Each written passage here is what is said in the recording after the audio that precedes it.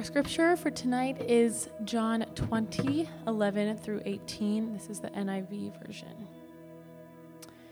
Now Mary stood outside the tomb crying. As she wept, she bent over to look into the tomb, and she saw two angels in white seated where Jesus' body has been, one at the head and the other at the foot. They asked her, "Woman, why are you crying?" "They have taken my Lord away," she said, "and I don't know where they have put him." At this, she turned around and saw Jesus standing there, but she did not realize that it was Jesus. He asked her, "Woman, why are you crying? Who is it you are looking for?" Thinking he was the gardener, she said, "Sir, if you have carried him away, tell me where you have put him, and I will get him." Jesus said to her, "Mary." She turned toward him and cried out in Aramaic, "Rabboni," which means teacher. Jesus said, "Do not hold on to me, for I have not yet ascended to the Father. Go instead to my brothers and tell them, I am ascending to my Father and your Father, to my God and your God." Mary Magdalene went to the disciples with the news, "I have seen the Lord," and she told them that he had said these things to her. This is the word of the Lord.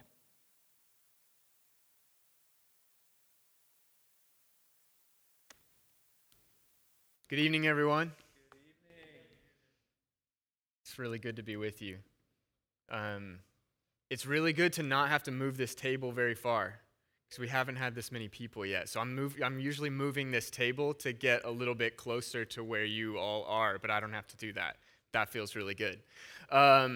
It feels really good to see a whole bunch of faces that we haven't seen in a long time. I know some of you, for a variety of reasons, this is your first service back with us, and it is so good to see you. I gotta at least shout out a couple of people who are just my favorite people, so this is not any shade to any of the rest of you, but to see Drew and Jen Hanley here, who are sitting outside, if we could just cheer loud enough for Drew and Jen to hear for a second. It's really good to see Robin Hansel. Thank you so much for being here. And it's really good to see Israel and Jill, who I haven't seen in so long. And to all of you who are joining us, and those of you who are still joining us online, thank you so much for being here this evening. My name's Drew. I'm one of the pastors here at Providencia, and it's a joy to share with you on Easter Sunday. Some of you have been in story groups before, and some of you have been in story groups with Keith or Sarah Claire. And this curious, disturbing, awakening, exciting sort of series of events might have happened to you before. You've shared something that was deep within you. Maybe it was a secret, or maybe it's something that was known but not really mentioned. And you know you haven't really gotten to the heart of it, but you've started to explore. And that's really all we're asking of anyone who's coming to a story group. Be open, be curious, and start to explore. But if you can get to that place where you're open and curious, then that's the place where connection with someone else, where connection with another person's perspective, with another person's empathy, can help you get to the heart of it, can help you get to your heart. And sometimes even someone's perspective or someone's question can penetrate through the layers that you've built up and reveal something that maybe even you knew was there, but you'd refused to look at. I've had this happen in counseling before. I've had it happen in a story group with Keith before. I've had it happen in conversations with Sarah Claire and with Jordan and with others in our community. A single question can turn all the answers upside down. And it can reveal so much about who you are and what you desire. And that's the kind of question Jesus asks Mary in the resurrection story in John's Gospel. Who is it you're looking for? Who is it you're looking for? It's a question that gets to the heart of seeing. It gets to the heart of believing and understanding, the heart of expectations and desires. And today, I want to read this resurrection story and Jesus' question alongside a quote from St. Oscar Romero, great theologian and Christian martyr, who said, "There are many things that can only be seen through eyes that have cried." There are many things that can only be seen through eyes that have cried. Now, each of the gospel accounts of the resurrection has its own twists and ironies. But Mark's account and John's account are hilarious to me. I want to tell you a little bit why. In John's account, we find that the story starts just before dawn, on the first day of the week. It's that time of the morning that's still dark, that still feels closer to night than it does to morning. It's that time, like over the last few weeks, when I've tried to get up and run early in the morning. But because of cursed Benjamin Franklin and daylight savings time, it's still dark in the morning. It's so hard to get up when it's still dark. And part of what strikes me as so funny in this story of the resurrection in John is that everyone is running all over the place. In John's account, it's just Mary Magdalene who walks to the tomb.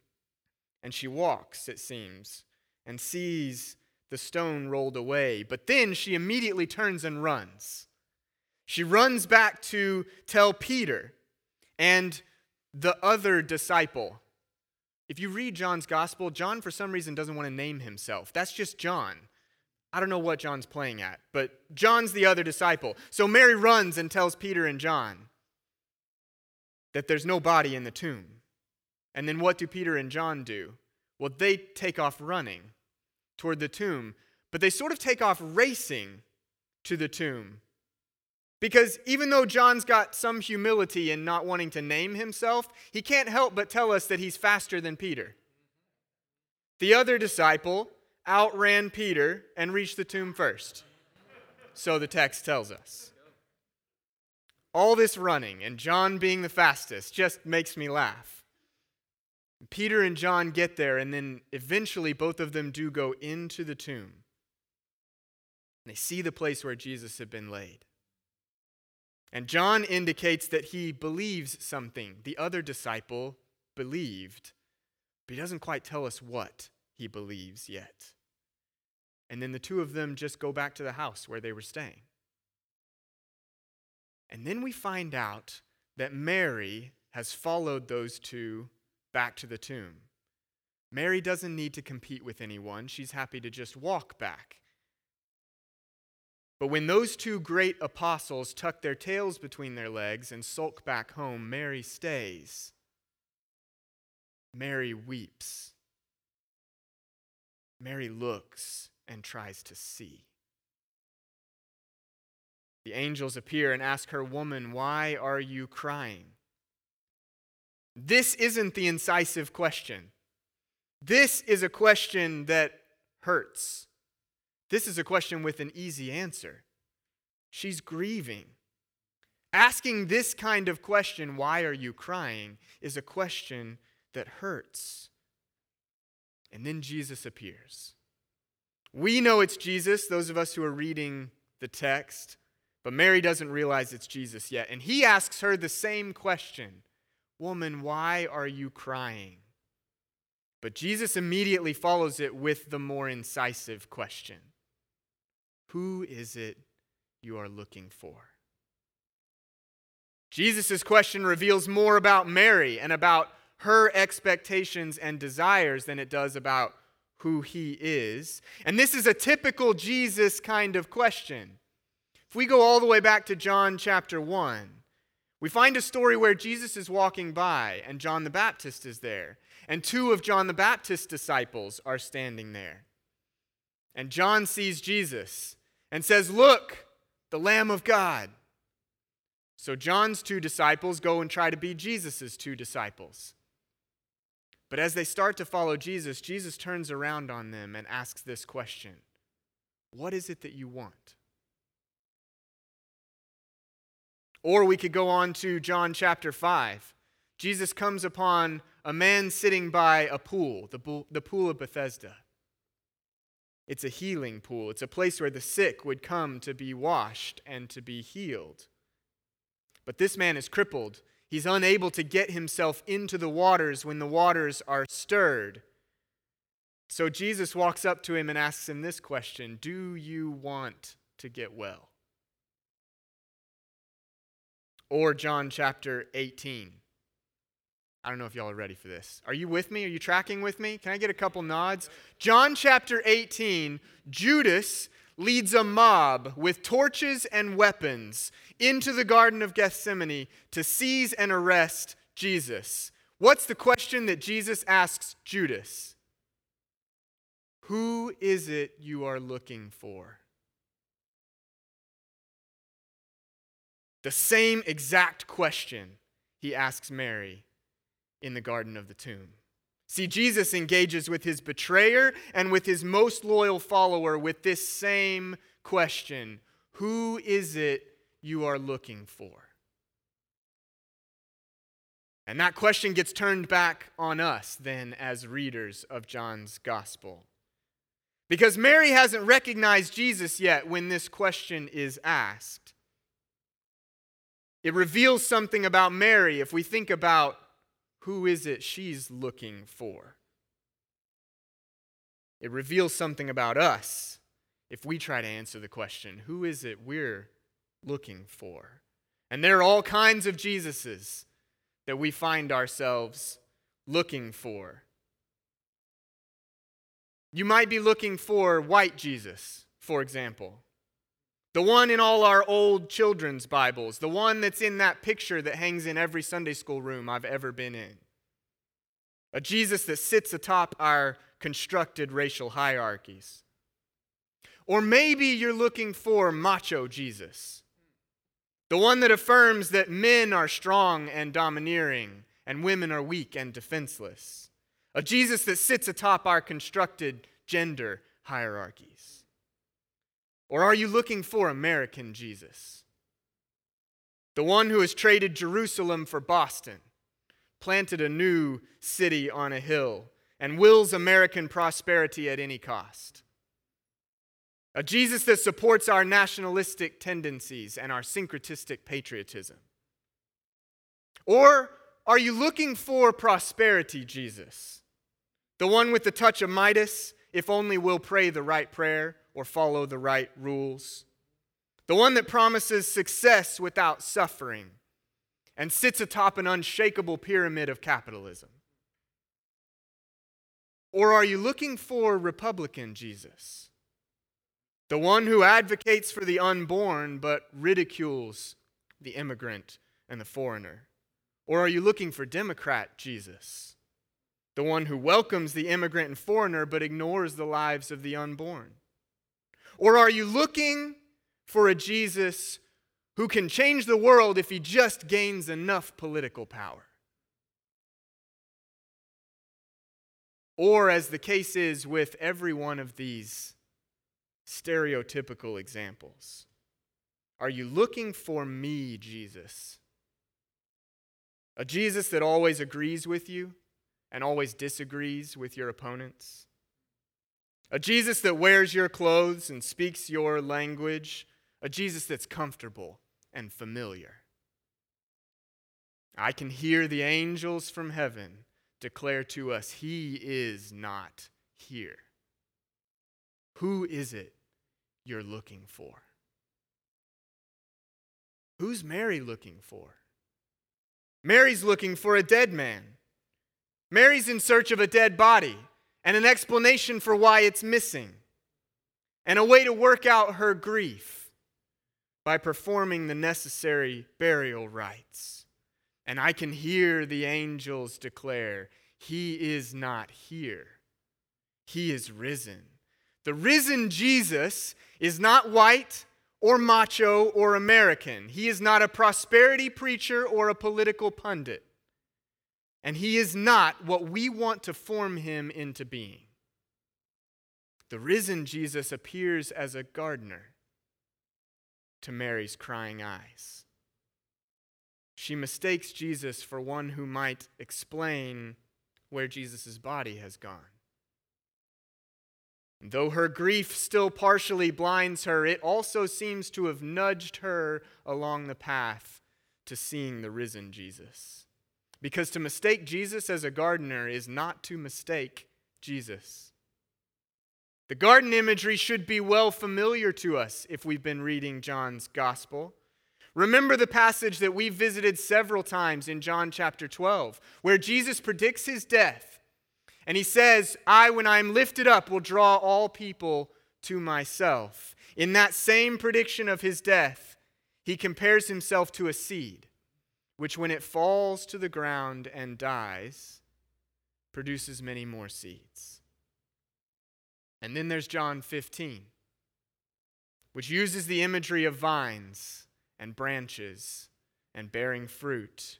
All images from a garden, and all used to help us understand what it might look like to live a life of following Jesus, of being with him and near him, of remaining in him, or as the Apostle Paul puts it later on, being in Christ. Here, John 15, verse 1, Jesus says, I am the true vine, and my Father is the gardener. For Mary to mistake Jesus for the gardener is not to mistake Jesus. The risen Jesus is now to return to the Father, the true gardener, with whom he was always united.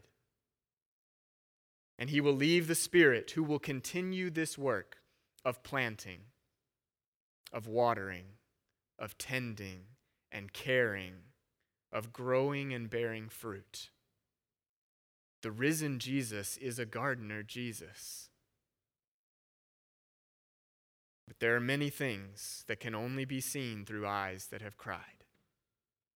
Mary's crying eyes sees Jesus as a gardener, and then she sees Jesus as Jesus.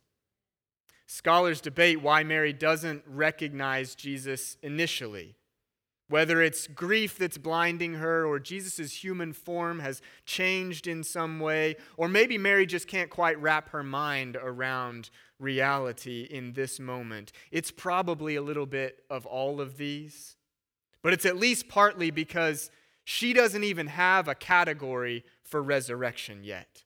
Jesus is standing before her, but as Paul tells us in 1 Corinthians 15, Jesus is the first fruit of resurrection. Resurrection itself is still an impossibility for Mary. And so Jesus has to reveal himself to her, as he has been doing all along to all his disciples, as he will do for the 10 in the upper room in the very next story in John, as he will do for doubting Thomas in the story after that. He will reveal himself. And how does Jesus reveal himself to her? He calls her by name. He calls her by name. New Testament scholar Mary Ann Thompson observes the beautiful connection back to John chapter 10, where Jesus identifies himself as the good shepherd, the one who calls his own sheep by name, and whose voice the sheep recognize because they are his own. The good shepherd calls Mary's name once more, and she recognizes his voice because she belongs to him. And so here comes my old-fashioned Baptist altar call, because I can't let this truth pass by without telling you that the risen Jesus has also called your name. He's called our name. And we can respond in the same way Mary does, by seeing finally Jesus as Jesus, our teacher and our Lord. But the way Mary responds to this reality of Jesus' presence in front of her, by calling him teacher, it maybe helps us who are still trying to answer this question, who is it we are looking for? Because Mary uses the title that she and others have used throughout Jesus' ministry. It's rabbi, it's teacher. And it seems almost mundane or inadequate in the face of the risen Jesus standing right in front of her. But this title reminds us that death and resurrection were always at the end of Jesus' journey. And the life he has lived all along has revealed who he is, even up to this moment of new life. So the risen Jesus is also the crucified Jesus, is also the foot-washing Jesus, and the healer Jesus, and the teacher Jesus, and the temple-cleansing Jesus, and the Emmanuel infant Jesus. But now, standing before Mary, is the full and fully resurrected embodiment of all these things. The risen Jesus is the death-defeating Jesus. And we need a death-defeating Jesus. After the long darkness of this pandemic, we need a death-defeating Jesus. After every one of our weekly mass shootings, we need a death-defeating Jesus. On this day, when we remember 53 years ago, the assassination of Dr. Martin Luther King Jr., we need a death-defeating Jesus. After the resurgence of violence and hatred against our sisters and brothers of Asian descent, we need a death-defeating Jesus. And after our long church history that includes wars and genocide and lynching, we need a death-defeating Jesus. And when our own stories remind us of the shadowy valleys that we walk through, we need a death-defeating Jesus. After the long silence of Friday evening, all day Saturday evening, we want the dawn of Sunday morning. We need a death-defeating Jesus. Who is it you're looking for? I can hear the angels say, "Do not be afraid, for I know that you are looking for Jesus who was crucified. He is not here. He has risen, just as he said. And Christ has indeed been raised from the dead." So Paul tells us in 1 Corinthians 15, "the first fruits of those who have fallen asleep. For as in Adam all die, so in Christ all will be made alive. For the perishable must clothe itself with the imperishable, and the mortal with immortality. And when the perishable has been clothed with the imperishable, and the mortal with immortality, then the saying that is written will come true: death has been swallowed up in victory." Where, O death, is your victory? Where, O death, is your sting? The sting of death is sin, and the power of sin is the law. But thanks be to God, He gives us the victory through Jesus Christ, our Lord. Let's pray.